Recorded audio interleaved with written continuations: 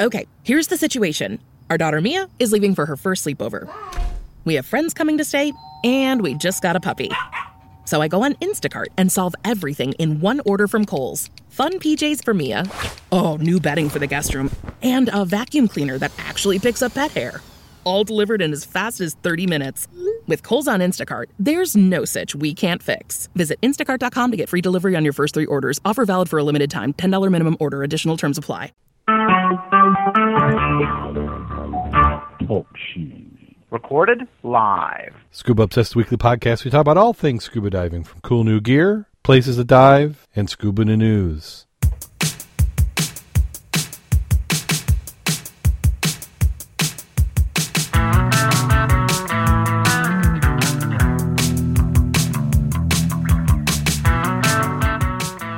Scuba Obsessed episode 248 was recorded live July 2nd, 2015.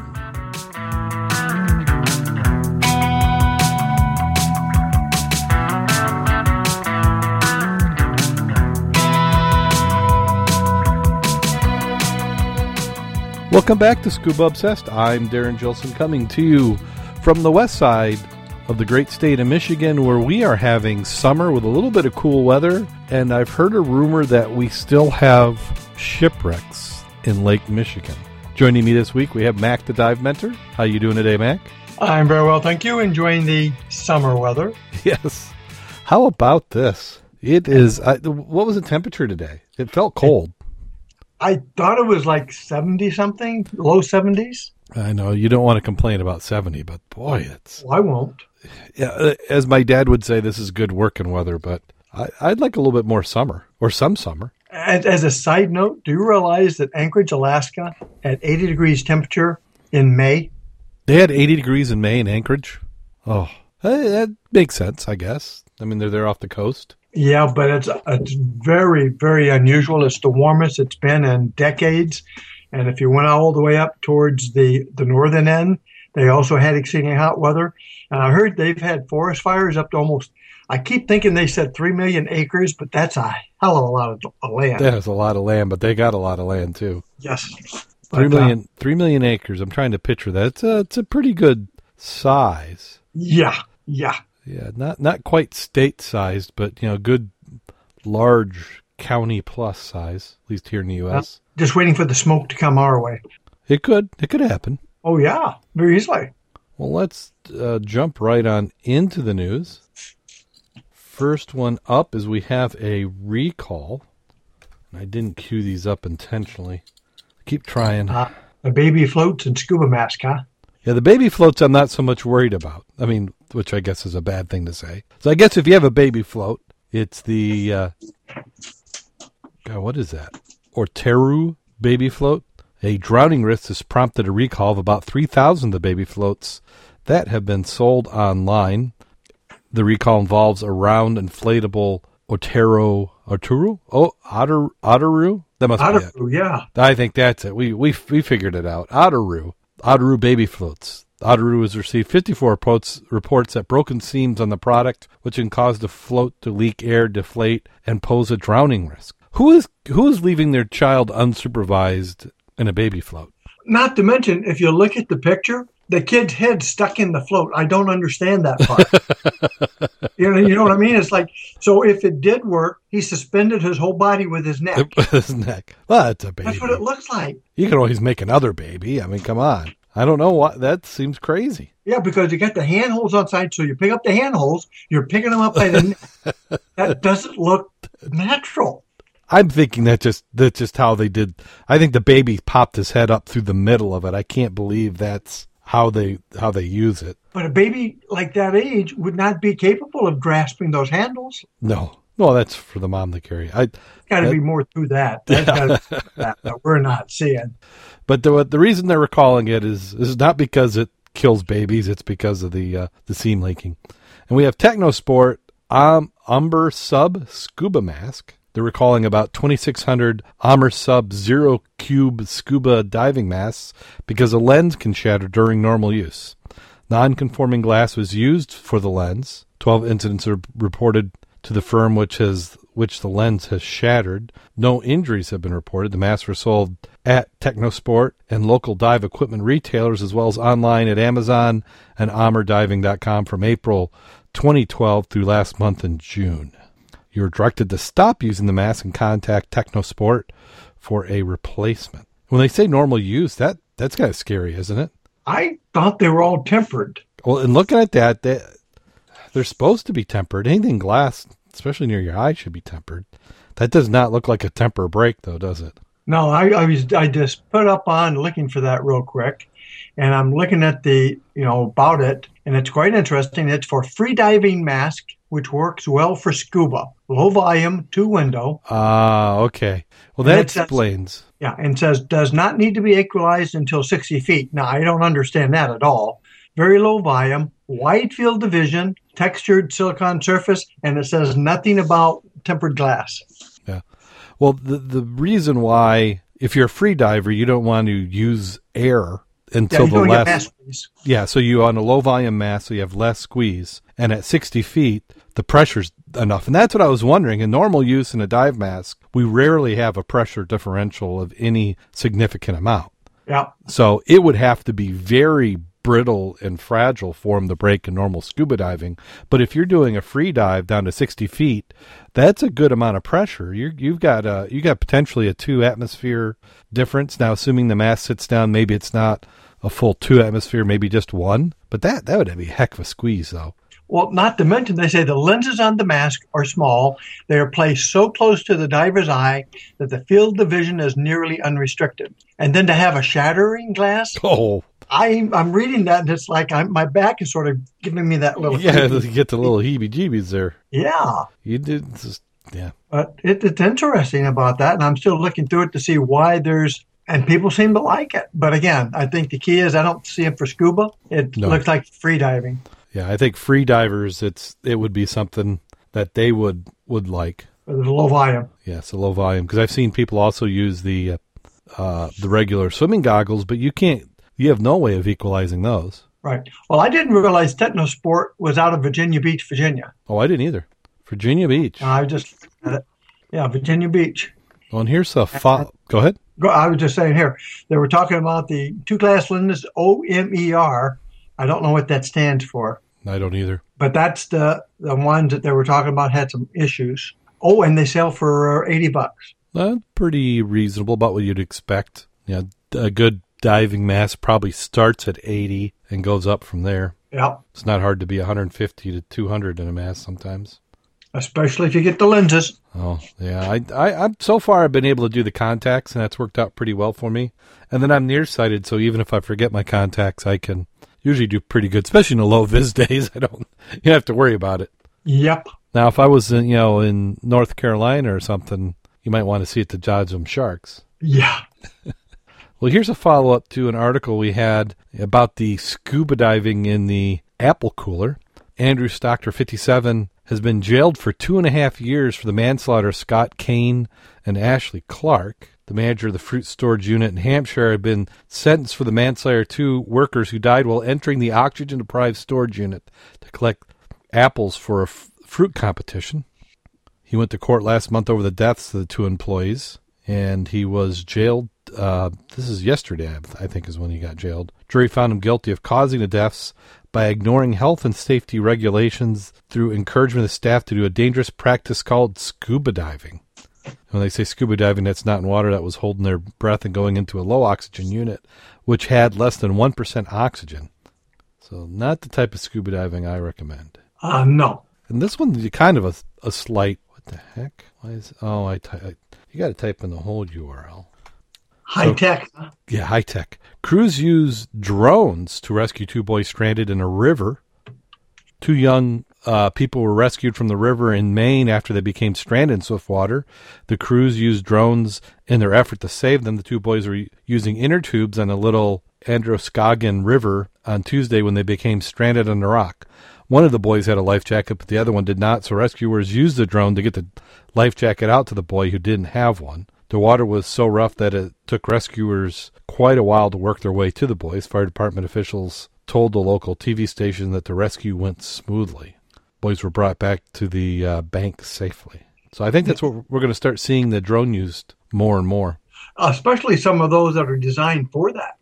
Now, this one, and I read another article, and it's not in this particular one, but they were just out taking photos at the time. It was a I think it was a department drone when the call went out, so they had the drone available to them. Did you look at the video for this? No, I didn't watch the video. Is it good? It's freaking amazing. I don't know why those kids are not dead. You're talking, I don't know what class 5 would be for rapids, but it sure looks that way. And it's like inner tubes without a life jacket. I just do not understand that. Just looking at that, there's no way in hell. If you haven't looked at it, you need to look at that video. It's quite interesting. That river rescue book that we've been circulating in the club, you can see a lot of what they talked about in it, how they stretched their lines out across, how they're positioning the craft, right in the book.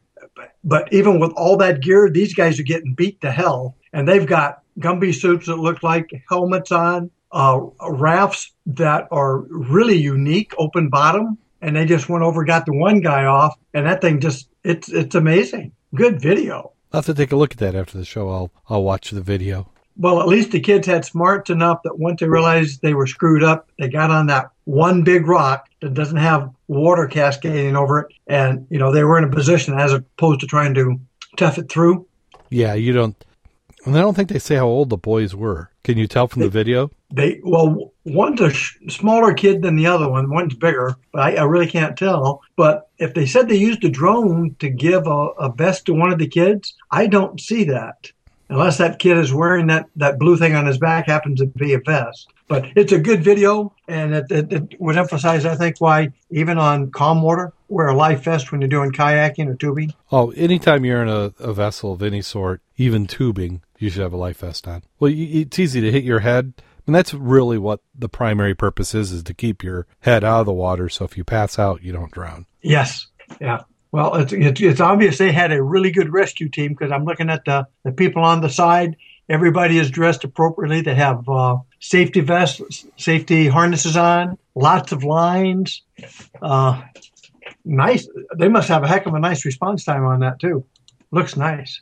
Well, it's good that they were able to get out there. Absolutely. I wonder what the lift capacity was of that drone to be able to lift a life vest. Or I wonder if maybe it might have been one of those where they autofill, like the self-inflating. That's what I would think, and that may be what that kid had on. Yeah, so you would put one of those on because it would be light, because you've usually got a little CO2 cartridge, and then it's like a no plastic tube, no bulk, less than 10 pounds, which I think a lot of the drones now are these quadcopters are capable of doing about 8 to 10. Uh-huh.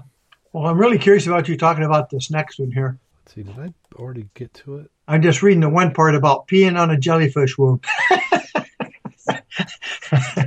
If nothing else, that should pique somebody's curiosity. Yeah, this one's out of Cape May Courthouse in Florida. They said peeing on the jellyfish sting is just plain wrong, no matter what TV and the internet pundits say. This, according to an official doctor. Stephen Marcus, medical director for the state's Poison Control Center, said it's not only is this an urban legend untrue, it could make it worse for both the injury caused by jellyfish. It's much nastier cousin, the Portuguese man-o-war. We don't want people making these things worse. Several Portuguese man-o-wars have washed up in South Jersey. Why did I say Florida? Beaches in the last few weeks, including Ocean City, Sea Isle City, and Stone Harbor. Scientists with the State Department of Environmental Protection and its rare occurrence that they haven't seen in about 10 years. We haven't seen any since last Sunday. The wind conditions have been just right to blow these animals toward shore. Buchanan said strong winds likely push the creatures out of the Gulf Stream 100 to 200 miles offshore. The wind conditions have to be just right, and they have to be in the Gulf Stream. Joseph Blinkley, a DEP research scientist, said the man-o-war is not a free-swimming animal. They don't want to be on shore. They're open ocean creatures at the mercy of the wind and currents. This week, however, Marcus asked local media to warn county residents about the dangers of the creature, also known as the floating terror or blue bottle. According to the doctor, TV shows, especially comedies, have perpetuated the rumor that the urine eases jellyfish sting and that the legend has gained a foothold on the internet. Sometimes television just makes things a lot worse, Marcus said, so the worldwide reach of the internet, and since the Portuguese man-o-war is not even a true jellyfish, The tales about home remedies of the sting or floating terror are downright dangerous. Everybody calls Portuguese man-o-war jellyfish. They're not jellyfish. They're not even one creature. The man-o-war is a colony of animals working together to survive. They become found floating in the warm waters around the world. Doctor says they often occur in larger numbers at the same time, raising the risk of exposure for the swimmer and the beachgoer alike. Well, what kind of doctor is this who doesn't tell you what does work? I'm sure he might later, but... you said give him $300. I thought whatever I heard on the internet was true, though. I'm shocked. Shocked. Dismayed. Yeah. But now that you say that, looking at the rest of it, it does start to tell you it says, do not use freshwater vinegar or urine since the efforts have been shown not only to not help, it can potentially make things worse. Once the area is washed, use a stick to peel away the tentacles of the man-o-war. Do not touch the tentacles with your bare skin. The doctor also warns folks to the pre-programmed poison control number into their self. Oh, so another bad sentence. Program your phone with a poison control center's numbers, and they'll tell you what to do. They said if someone is unconscious, not breathing, seizing, or convulsing, call 911 immediately. No, that's okay. We're going to have to look that up, find out what the actual treatment is. Because we're talking about jellyfish sting? Well, the thing is this is man-o-war, so are they saying it doesn't help because it's a man-o-war? Or are they saying it doesn't even work for jellyfish? I'm looking that up right this second. Let's see what it says. Jellyfish sting. First thing I get is urban legend saying nothing, because it says, I'm going to wait for a minute because you really want to see me now. I have the Darrin syndrome going on now. So it's harassing you. Oh, it's just standing there going around and around and ignoring me. Little spinner. It's like, we got to load all those ads that you don't want to see. That's what we'll call the podcast, the talk about bad internet ads. Oh, good. Okay, what is it here? Okay, look but don't touch. All right. If you're stung, the NHS warns against urinating on the affected part. All right. This will not help and make things worse, possibly. Also, vinegar is a big no-no. Instead, apply shaving cream to the sting. This will help prevent toxins from spreading. Then take some paraformitol or ibuprofen, basically ibuprofen to help ease the pain, reduce the swelling. Use a credit card or shell to remove any nemocysts that are stuck to the skin. Use tweezers or a clean stick to remove anything and remove remaining tentacles.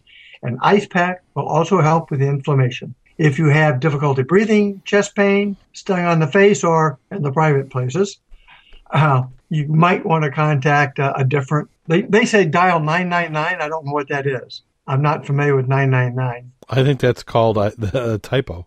Yes. Or could it be maybe some jurisdictions might have a number for poison control? Yeah, possibly. But I've never heard of shaving cream. I can tell you that one. No, I haven't. NHS. What is NHS, by the way? I'm trying to look up what NHS is. I think it's National Health something. Yeah, we're running down the rat's hole now. There is a side one here about rules of nudist speech, which we won't go there. That's a little more interesting. Well, so you said rules of nudist speech? Yeah. Now, on a nudist beach, does a BC count as clothing? Only if you're a female. I guess, yeah. I guess, yeah. Assuming that you're at a beach that allows nudity. You know what some of the symptoms of getting hit by a Portuguese man-o-war is? Gooey stuff on your face? Abdominal pain, changes in pulse, chest pain, collapse, headache, muscle pain, muscle spasms, numbness, weakness, pain in arms or legs, raised red spot where stung, runny nose, watery eyes, swallowing difficulty, sweating, or all the above. But it said they are rarely deadly. They just make you wish you were dead. Oh, yow. That doesn't sound like anything that makes you wish you were dead does not sound like a good day. No. And on this one even, they do not say anything else about what do you do if you do get stung. Now, so how often do you carry shaving cream with you? Not very often at the beach. If I'm traveling, I may have some. And I'm going to bet most dive boats aren't equipped with shaving cream. I know it. I guess maybe the really fancy or kinky dive boats maybe, but not the normal ones. I've always been, one of the items that we used to use for weird things like that is take meat tenderizer, like Adolph's meat tenderizer, mix it with a little water, make a paste, and put that on because the meat tenderizer had chemicals in it that helped neutralize toxins. At least that's what I was understanding. Have you ever heard that one? I've heard of it, but I was never quite sure what it's for. Well, according to this one here about the guys who are actually doing jellyfish stuff, Kodak fishermen, to take care of jellyfish sting immediately to minimize its impact, wash the area, then apply a soothing agent. Some people use canned milk. And this one is right down where they said don't do. Employ vinegar or cool urine. They said don't? So right. So it's very obvious. No, they say to do it. So it's very obvious that every place you look has different treatments. I think some of it might be you want to get it off as quick as possible, and anything liquid that doesn't make it worse would help. That's what it looks like. Yeah, so some of those... It's interesting now that you talk about that, though. Well, I think the comedy aspect of it was just it was a good joke, but it was based on, urban legends. Well, this one here, he says, rinse with vinegar and a mixture of baking soda and seawater for 20 minutes. Apply a cold compress. Use calamine lotion. Mild hydrocortisone. Hello, I'm Dr. Manny, and I'm here to... So, interesting. Well, we have a charity appeal for female scuba divers. A group of Jersey scuba divers are going to attempt a world record this month that raises money towards breast cancer charities. Dozens of divers are planning on taking part. Many have been affected by breast cancer, either directly or indirectly. They're hoping to break the record for having the largest amount of women scuba divers together at the same time, where there's currently no record for this title.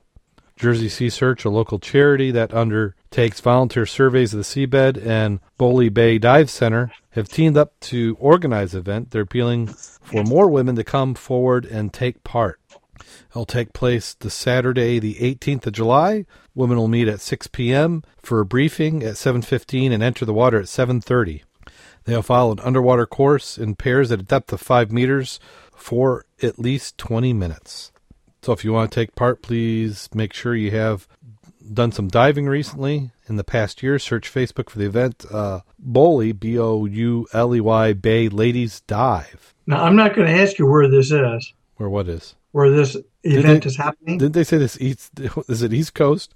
I thought it was. Jersey it says, Scuba. yeah, it does say it says Jersey Sea Search website. The reason I say I'm curious is because they talk about, I'm looking at the pledge of minimum amount up. That's not dollars. Oh, you're right. They got us. It's UK. Jersey. There's a Jersey. And see, we've got the new Jersey. They got the old Jersey. Yeah. I don't know what the new... they tick off some people. I don't know. Is the new Jersey that much better than the old Jersey? There's a debate. You get people going. It also gets to that one item we talked about before, collectively, is how often do you have to dive to be considered an active diver? And if they're saying have dived recently within a year, I don't care. I don't think diving once a year is really maintaining currency.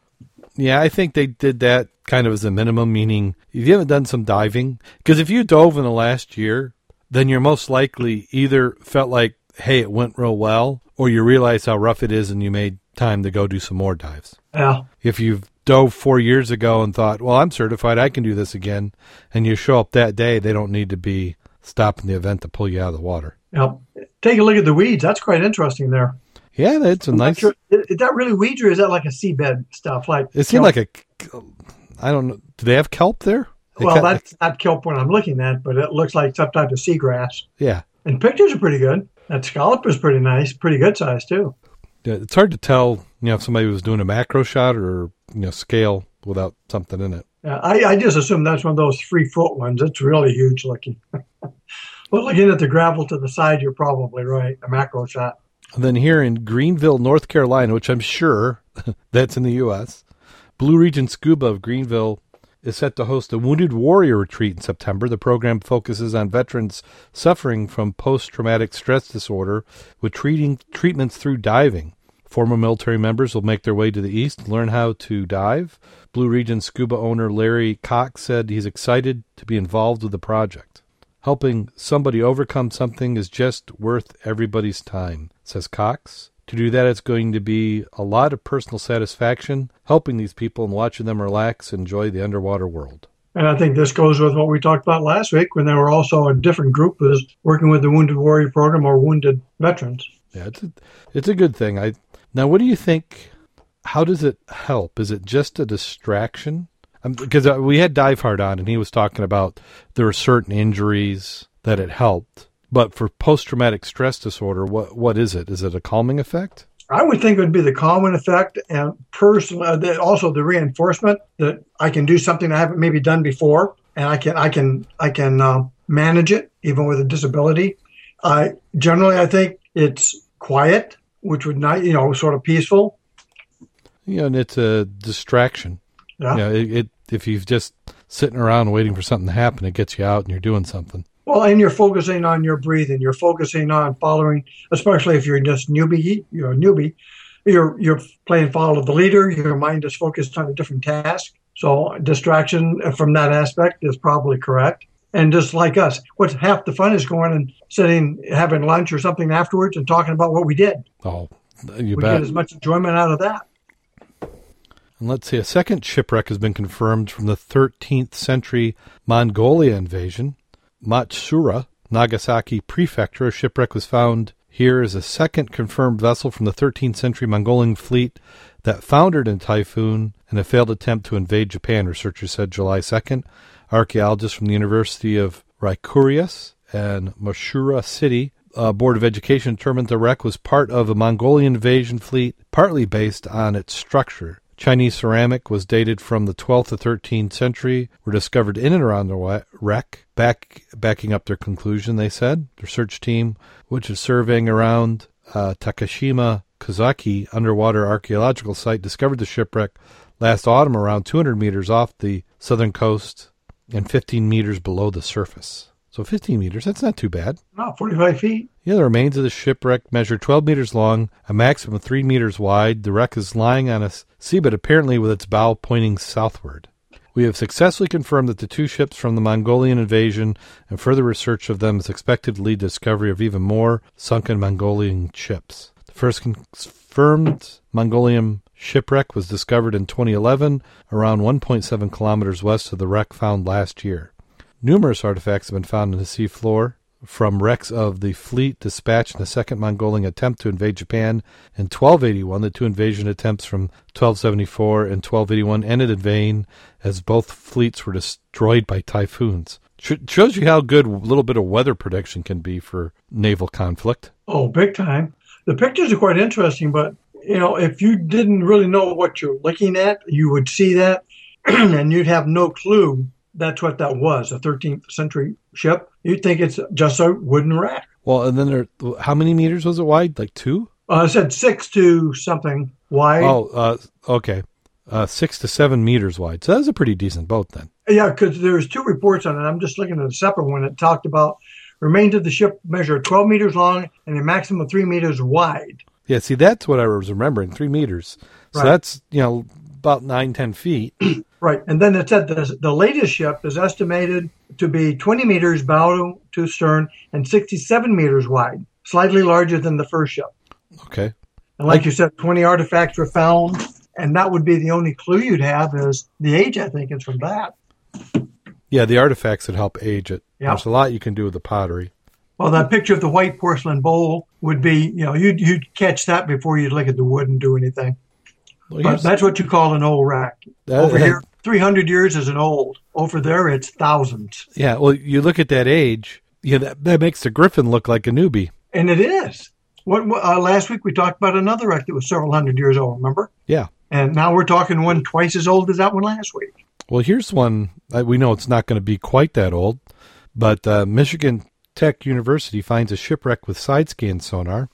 This is out of Houghton. The crew of the Polar wasn't expecting anything out of the ordinary when they hit water and began gearing up for the day's work survey. They were looking at the Eurasian milfoil. Yep. The MTU Marine Operations Specialist Colin Turrell noticed that unusual shape on the fish finder. Now, how much enhancement do you think that is, Mac? I mean, that's one of those that anybody could see that as a shipwreck. It almost looks fake, doesn't it? Well, that looks more like a barge. Well, yeah, it's a shipwreck, but a barge. Actually not. That's what it looks like on the Hummingbird in relatively shallow water. So after making another pass, the student summer employees Buck and Levi lowered the tech's towfish side scan sonar off the back of the small research boat slowly just off Prince Point at the west end of campus. A piece of sunken history appeared on the sonar monitor. I wasn't expecting to see anything, Buck said. On the computer, it came up on the screen, and we weren't sure what it was. We went back to the monitor, realized it was very big, about 15 meters by 5 meters. So that's a pretty good size. Yeah, 15 by 45. It appeared to be a previously undiscovered shipwreck, a wooden barge about 60 feet long. Now, this is right near the campus? Well, I'm hoping that's got to be out in Lake Michigan. No, aren't they in Superior? I'm not sure. I'm just trying to look at that. Yeah, Michigan Tech is up there in the UP. They're in Lake Superior. I mean, they probably have spots all over. I didn't realize Lake Superior had milfoil in it. Well, that's kind of surprising, really. That's why I was curious, what body of water are we talking? I'm surprised they don't mention the body of water. Yeah, they said it started as an unusual, funny shape, said Anderson. They're able to get all kinds of details about the barge, all without sending down a diver. They said it's absolutely flat across the top. It has a square man's hatch up in front that's not connected to the main storage bins. It was built out of wooden beams, more than a foot across, he added, and joined in the corners like a log cabin. You probably could dump the thing out and float it. Actually, finding lost wrecks is nothing new for tech boat crews. The Portage waterway is littered with wrecks, from Civil War vessels sunk just off the Tech's facility buildings to a 100-foot Sea Fox that is in the northern side of the canal, once owned by a Commodore of the Yacht Club. Canal, it said canal. Yeah. So that sounds like inland waters, because I don't remember milfoil being in, the big lakes themselves. That's interesting. And I tried to find a little more on that real quick, and I was not having... Well, it said Prince Point off of west end of campus. I'll have to figure that out, because that's quite interesting. And they're saying they had Civil War vessels also. I find that interesting. Yeah, I'm trying to do a search, and all I'm finding is off-campus housing. Let's see, is there anything good?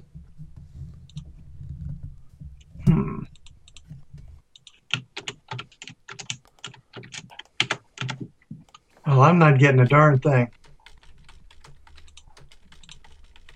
So I'm pulling up a campus map for Michigan Tech, and they've got if you didn't know better, this kind of looks like, how Andrews University is along the St. Joe? Mm-hmm. This looks exactly like it. Really? Except for, the same bend and shape, but they're a lot closer to Lake Superior than we are to Lake Michigan. Okay.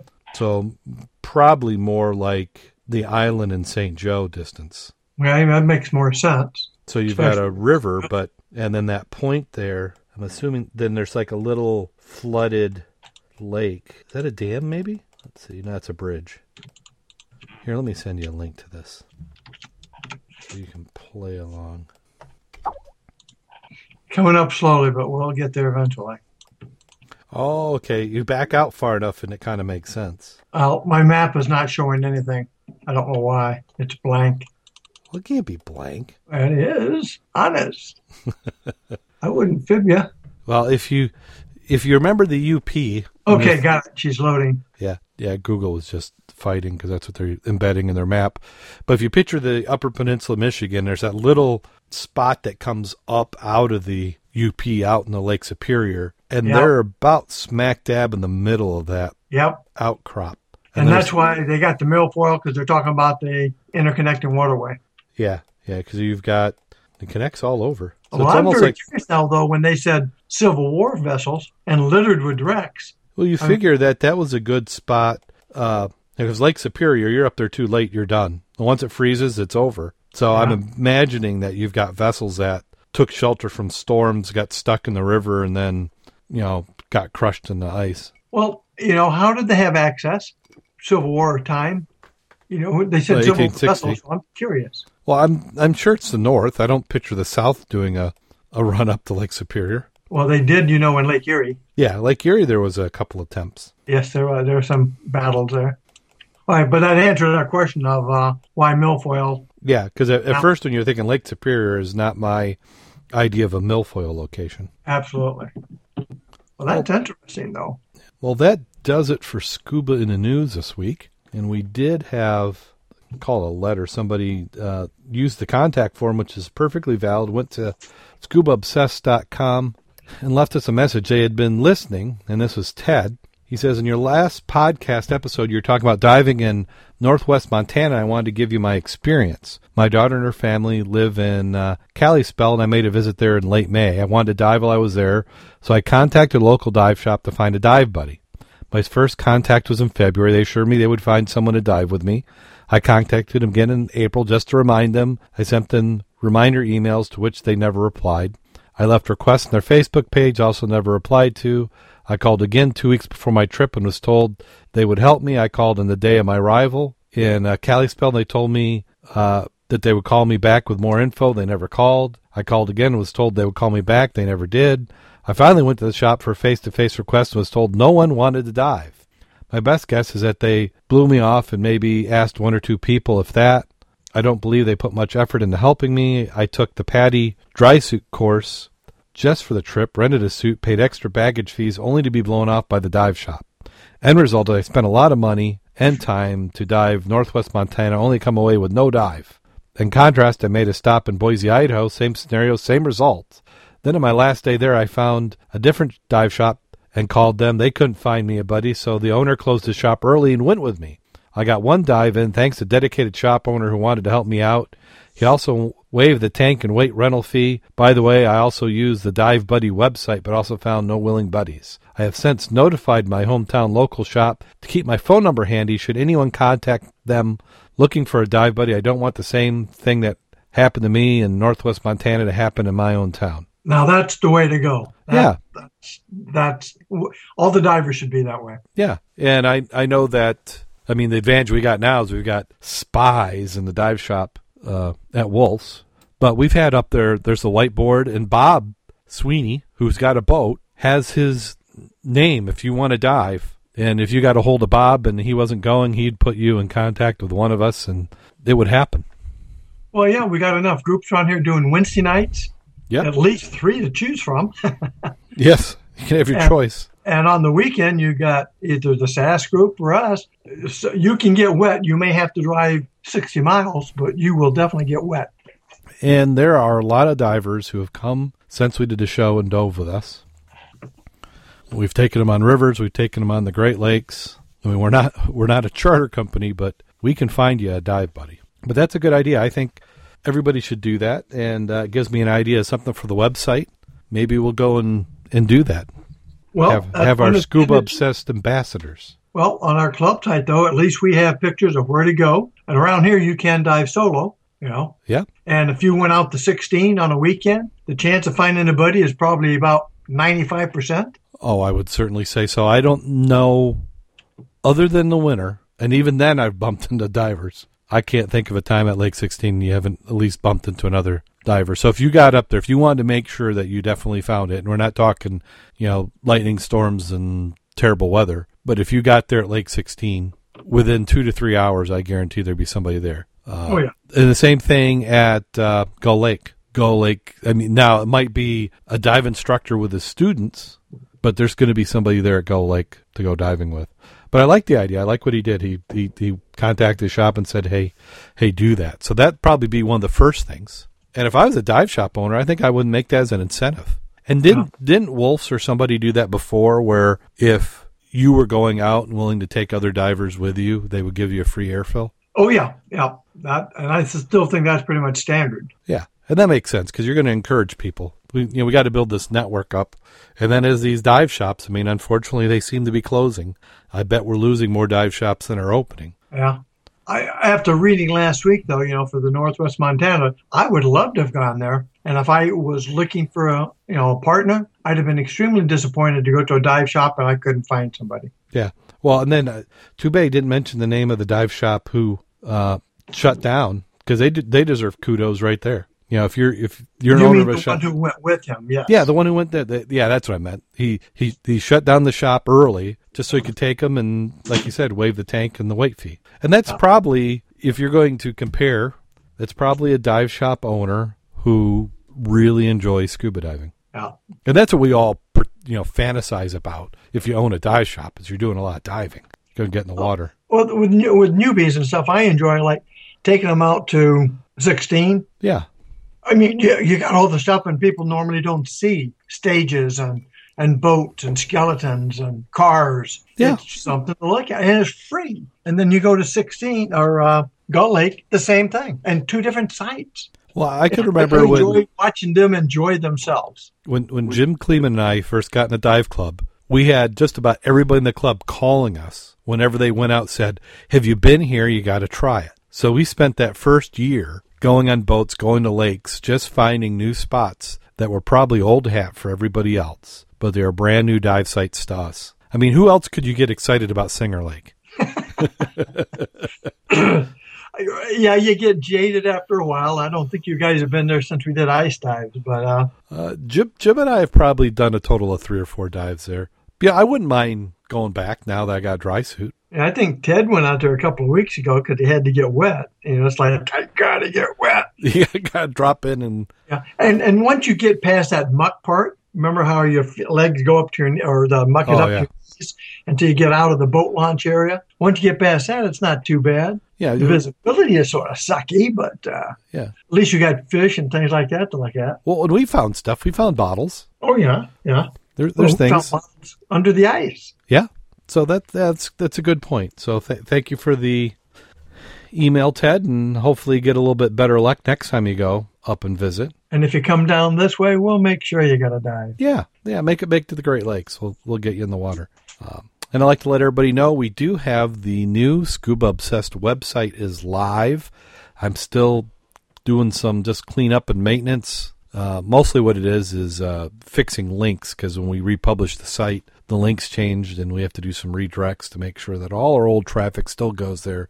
There's a lot of geeky behind the scenes stuff going on, but we are posting articles. I'm going back through and adding in the ones that we missed, and then we'll be adding some new content real shortly. How you can listen to us, which somehow you're listening to us now, but we are on iTunes, so you can subscribe there. We're also on WRVO Radio, Reno Viola's network, and you can get there it's WRVOradio.com or www.renoviolaoutdoors.com. You can also download their app, and if you like outdoor podcasts, hunting, camping, fishing, you will want to download the app, and you can also visit the website. If you go to one of those websites, there's also an online player. If you're at work and you just want to hear what's going on. And last week I said my brain sometimes says the wrong things. I'm thinking the right things, saying the wrong. Well, we are occasionally on Thursday. It's Friday is the day that they seem to stream, and that changes, so you'll want to check their website if you listen to us that way. Also, Stitcher Smart Radio is another way to hear us. Mud Club is mudclub.scubaobsessed.com, and you can see what the Muddies are doing. And I think we're to that time of the show where we get to talk about last week's dives. And I think we broke probably one of the longest dry streaks for not being on Lake Michigan. When was probably the last dive in Lake Michigan? It was probably September. Mm-hmm. So 9 months? I mean, that sounds like northern Alaska time frame, not Lake Michigan. I cannot believe we did not hit it in April. No, like I said, it's the longest, I think, in the last 20 years that we have not been out there. Yeah, and it's just been we did. It's been a combination. I mean, there are other divers that have been able to get out there, I'm sure, just not the mud clubs. When you go through the list of all our members and people getting out, we just could not finagle a day. And we were diving. I mean, we had Lake 16. We get blown off the big lake. We made it to the end of the pier, 4 different times? Well, we're going to have to back up just a little bit. I think that's counting all the Muddies. Kevin was out, so he had hit other wrecks before we did this year. Well, did he get out in Lake Michigan? I know he was doing maybe some shore dives in South Haven. Yeah, he was doing shore dives and the shallow water wrecks up north. Yeah, but I guess did he bring his boat out? I don't know. Yeah, it's possible. But still, to not get on the Havana. Yeah, I mean, we usually have Havana in Muskegon, the early wrecks of the season. We usually do those. We didn't get any of those in. Rockaway. By this time, this is about the Ann Arbor time. Mid-July, yes, we're on the Ann Arbor 5. Yeah. So we got out. We had 2 boats go out. Jim was unable to make it, so we had Bob took his rigid hull inflatable out, and we had a diver I hadn't dove with before, Gary. Gary brought his boat out, had a nice AlumaWeld boat, I would say about 18 feet long. It was a nice one. I like it. The only thing is I heard it was a kind of a rough ride because it has a forward cockpit. But I like the design of it. That'd be a nice dive boat. He said he's had about 3 years. Had a pretty decent engine on it. It had an extension. If you remember how Captain Tom in North Carolina had an extension off the back. Yeah, that's a little bit like what his boat had. He had a semi-bimini, didn't he, top? Yeah, he had it looked like a hard, like a frame, like an aluminum frame with a bimini top on it, which is perfect. It was high, so you could walk around and you didn't have to stoop. He had benches. He said they were originally made for his pontoon boat, and that he had moved them over into this boat. So I'd say you could probably it'd be if you're going to do a 6-pack, it'd be a perfect boat, because I bet you could have 8 divers on there. Really? Yeah, it is very open design. And they had 3, and they weren't tripping over each other at all. So we grouped up at the DNR boat launch, headed on out. We knew that his boat was going to be a little quicker, so they had to move some gears, so we got a head start. And we arrived on the Havana almost at the exact same time. So as Bob pulled up the numbers and dropped the anchor, they pulled up behind him. And we geared up, and I think we were all dry suit diving. 100% dry suit divers, which I think is another first, especially in July. It seems like even the dry suit guys have kind of broken out a wetsuit if they've got one by then. I didn't get surface temperature, but at the bottom it was 49 degrees. Came down. Viz was pretty decent. Viz was probably at least 15 feet. Kirk called it 12, but it was more than 12. Now, there were times it was less than 12. Very silty on the bottom. But a lot of new boards uncovered. In fact, I've never seen so many boards uncovered on Havana, and I don't remember the wreck being so multi-layered. Both Kurt and I were talking about this. Like the center board, have you seen that exposed before in Havana? Yes. The center board was exposed at least 3 to 4 feet high. And Bob said there were parts of the wreck you could swim under. Yeah, I remember, I've been diving it over 30 years out there. Yeah. But it sounds like it's going back to the way it was. I asked him if he had seen any chain, because the anchor line is still on that wreck. I saw some chain, but I thought it was modern chain. But now thinking back on it, it could be old chain. But now the float off the center was gone, correct? The float was gone. There was a jug, but there wasn't much rope connected to the jug. So it was like maybe... What about the chain we had? Is it still there? Well, see, that was near the jug, so that's the chain I think I saw. Okay. But there was not a lot of it. It wasn't like there was, 50, 100 feet. It looked like just enough chain so that you would tie off a line to the chain. All right. Because we were concerned that somebody may have cut the submerged buoy and taken the chain. But if you saw the chain, then it's not a big deal. There was chain down there. It could be anchor chain, but I think I saw the chain still down there at the bottom. Yeah. If you're in the middle, it's not the anchor chain. Yeah, it was near the jug. There's a jug there that had sunk and collapsed. And when I say jug, it was a little bit bigger than a bleach bottle. It wasn't a large one. But there's a lot of boards. And we went back and forth along the wreck. It's still a 1-tank dive, and you see everything. The only life we saw in it was gobies, white gobies, spotted gobies, black gobies, but just gobies. And that kind of lowered the viz. You'd come up on them and they'd get scared and swim away and kick stuff up. But it just seemed to be a little bit siltier than normal. Or maybe we're just not as buoyant as we used to be.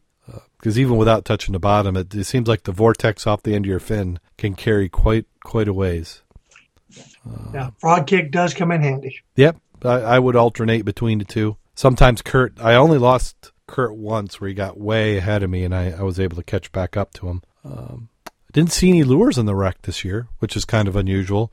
Did find the golf ball, so they did count as official dive. I found one, and Bob said he found 2, but he didn't pick them up. I brought mine up just to prove it. Is the bowling ball still on it? I didn't see a bowling ball. Yeah, didn't see a bowling ball. But there's a lot of boards without muscles on them. So I just Bob think said he did see a couple of dead eyes he had not seen before. Yes, a good point. There was one dead eye that's about even with the bottom. So if you're on the wreck, you'll have to look around. I'm kind of turned around, but it's where you would expect to see dead eyes. But it was low on the wreck and in really nice condition. And there's another one that's in that cable pile that's now more exposed. See, I didn't see the cable pile this time, so I must have missed that end of the wreck. Yeah. Yeah, Bob was down for quite a bit. I would say he was down for, a good hour plus. And then he was going to come down again with another set of divers that were coming down. Gary was going to come down, and Dan was also there. But as he went down, he was having problems equalizing his ear, so he called it. But I was starting to get cold. I was in the dry suit. My undergarments, that's probably my next thing to upgrade.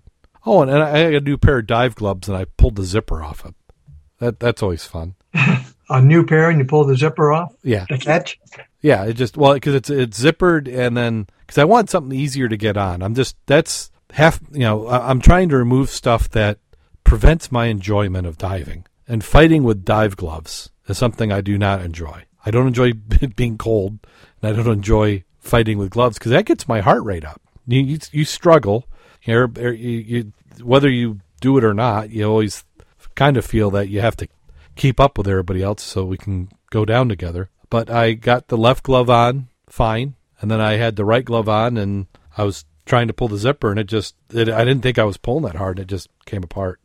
But it wasn't an expensive pair of gloves. I'll spare the manufacturer the humiliation of me calling them out so far. Maybe I'll change my mind. But let's see, I'm trying to think of what else there was on the beautiful day in the lake. It was about 1 to 1.5 foot waves coming out. With the occasional roller. You get the one roller about every 5 or 6 waves, and there'll be one that's got a big trough underneath it. Mm-hmm. And but when we came up after the dive, it was flat. 3 to 6 inches maybe, and that's mostly I think from other boats. Yeah, and then I only had one biting fly, which he didn't make it. I killed him. Well, there's a no-fly zone out there. Yeah, no fly zone. Yeah, so Bob's boat was running good. Gary's boat's running good. We took them to the intakes, but we didn't stay with them. Bob, Kurt, and I headed back in, but we got them to the intakes. Oh, when we were taking the boat out of the water, we did hear something. My contacts in the DNR said, "Gosh, we could have used you about 20 minutes ago." I said, "Well, why? What happened?" He said, "Oh, somebody lost their boat trailer." I guess they were back in the boat trailer in the water to retrieve the boat, and the trailer came off the ball and rolled down the ramp into the water. And I'm like, "Is it still in there? We got our gear." He's like, "Well, they left. I don't see the boat here. I imagine it must be okay." So we didn't go in, but that's one of those. It'd be a nice little video. I was going to say, yeah, that's when you want somebody to have a video and not yours. Yeah. Well, yeah, I don't need to recreate that with my own boat ramp or trailer. But a beautiful day. We've just had beautiful weekends. Wasn't super hot, so maybe the grumbling we're doing about it being cold now gets made up by that. So we broke the streak, at least for going out of St. Joe and getting into Lake Michigan. Now there's talk about, I think they said Rockaway this weekend. That's what I heard. I don't think he's got too many. With the holiday weekend, there's so many family activities. It's hard to.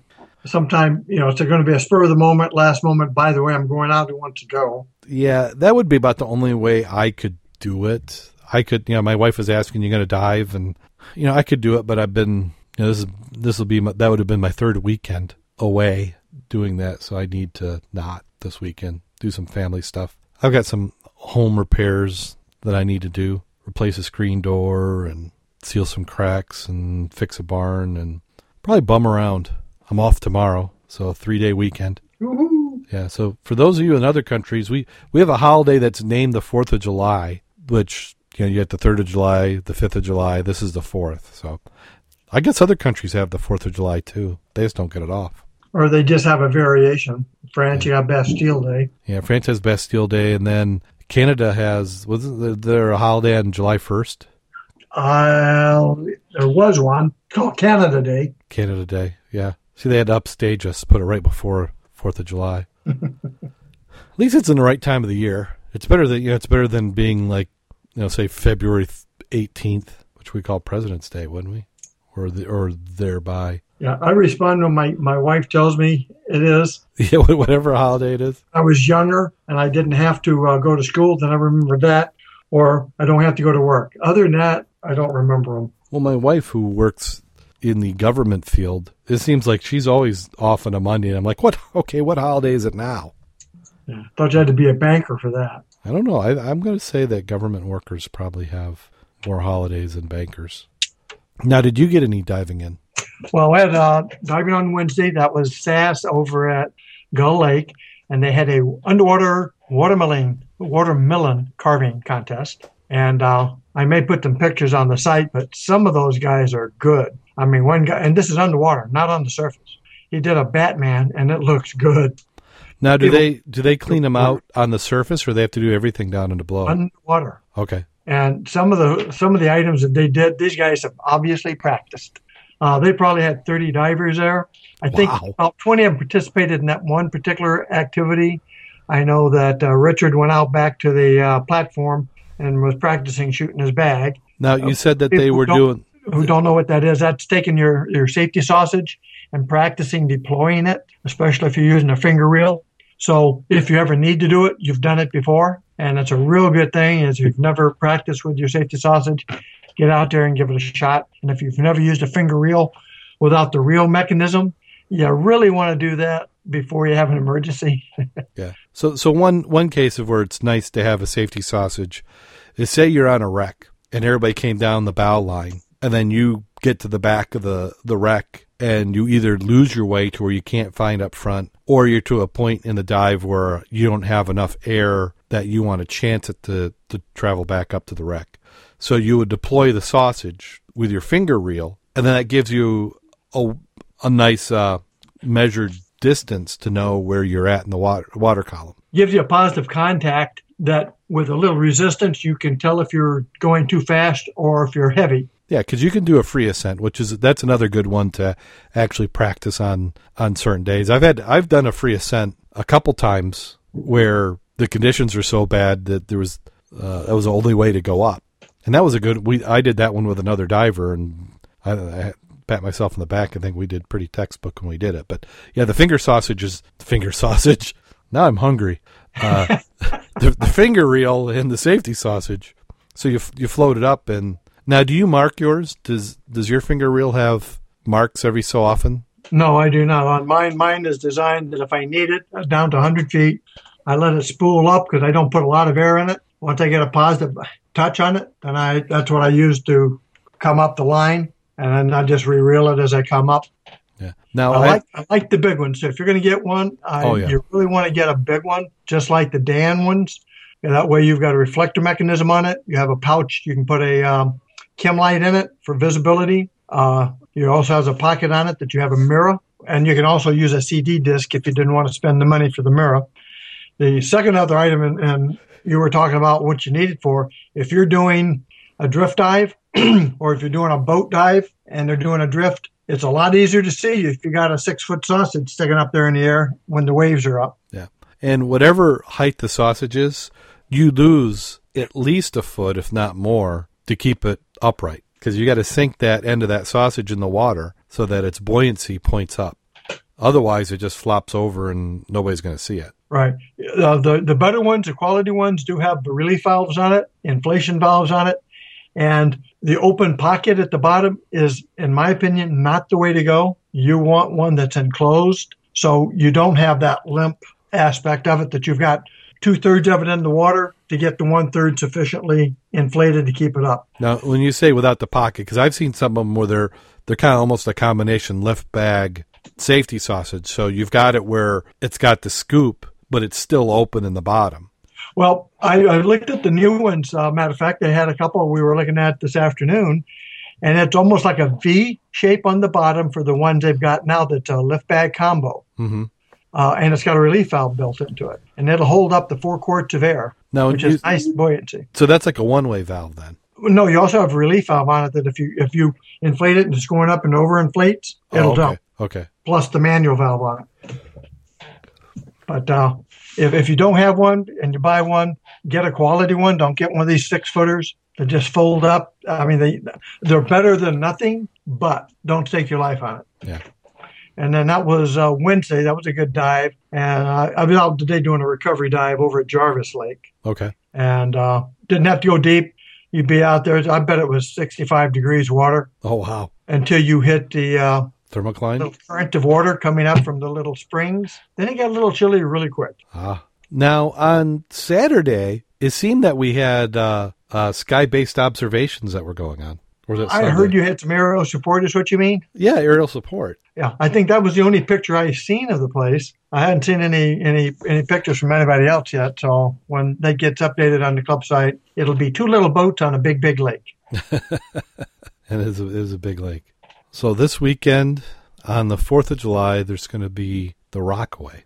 The only problem is you got fly-ins this weekend everywhere, both on Saturday and Sunday. Yeah, I'm kind of, well, we'll see. Hopefully those who can dive can make it out, but it is with a holiday weekend. That's what you got to do. You got to start look at your calendar for the summer. So say you can't dive on the 4th, then it probably also means the Labor Day weekend is out, unless you're going to do a special trip. There's not a lot of weekends left. No, you got Oshkosh coming up, and that's going to be a whole week plus the weekend. Yeah, I've got scout camp, so we'll be doing a show next Thursday, but the following Thursday will be an off week for us, so it'll be one of our rare, at least recently missed weeks. Oh, so we're not going to be on the air on the 9th? I'm not trying to do the math. That's we'll be on the 9th. We won't be the following week. The 16th. Okay, I'm crossing 16th. that off. Yep, 16th we won't be, but the 9th we will be. Right. I as we talk about the 9th, I may be a little late getting in. Okay. There's a presentation at the airport for experimental aircraft, and I may go to that one. It gets over by 9, so I'll be home as we normally start.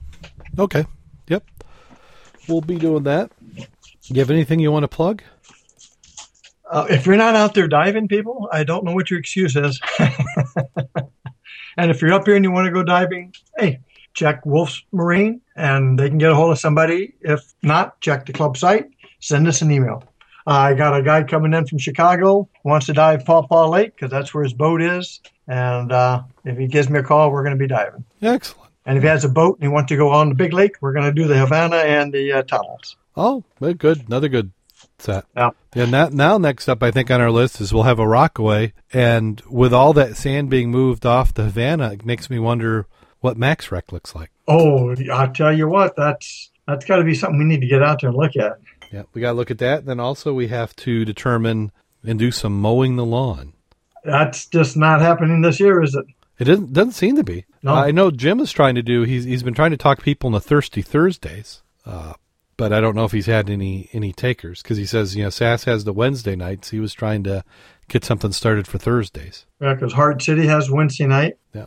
Let's see, what's Tuesday? Anybody got anything Tuesday? So you got Tuesday, Thursday. Huh. Nice thing about Thursday is you want to make a long weekend of it. You can always ditch work Thursday afternoon, take a Friday off, and you've got a nice dive weekend. Yeah, and the boss is pissed. You can probably dive the next week too. Yeah, if you do it right, you got unlimited amount of time. Or wrong. Well, I think that puts us to that time of the show. All right. So let's see here. God, they got this one from Rod. I've been staring at it. Yeah, I may have to edit it out, but we'll go ahead and do this one. Are you saying this is a little raw or something? No, it's not. You'll see. Okay. Little Johnny sees his daddy's car passing the school playground and going into the woods. Curiously followed the car and saw Daddy and Aunt Jane in a passionate embrace. Little Johnny found this so exciting that he could hardly contain himself as he ran home and started to tell his mother, "Mommy, I was at the playground. I saw Daddy's car go in the woods with Aunt Jane. I went back to look, and he was giving Aunt Jane a big kiss, and then he helped her take off her skirt. Then Aunt Jane helped Daddy take his pants off. And then Aunt Jane, at this point, Mommy cut him off, said, 'Johnny, that's such an interesting story. Let's save the rest of it for supper time. I want to see the look on your daddy's face when you tell him tonight.' At dinner that evening, Mommy asked little Johnny to tell his story. Johnny started the story. 'I was at the playground and I saw Daddy's car go in the woods with Aunt Jane.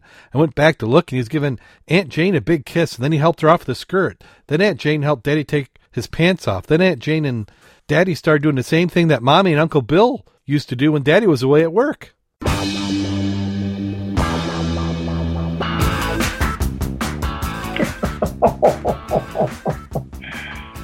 Yeah. Okay. So now that kind of makes a little sense. Yeah, she might have wanted to let him talk a little earlier, huh? Yeah. not quite the ending to the story I think she was counting on. Yep. So on that note, go out there and get wet. And stay safe.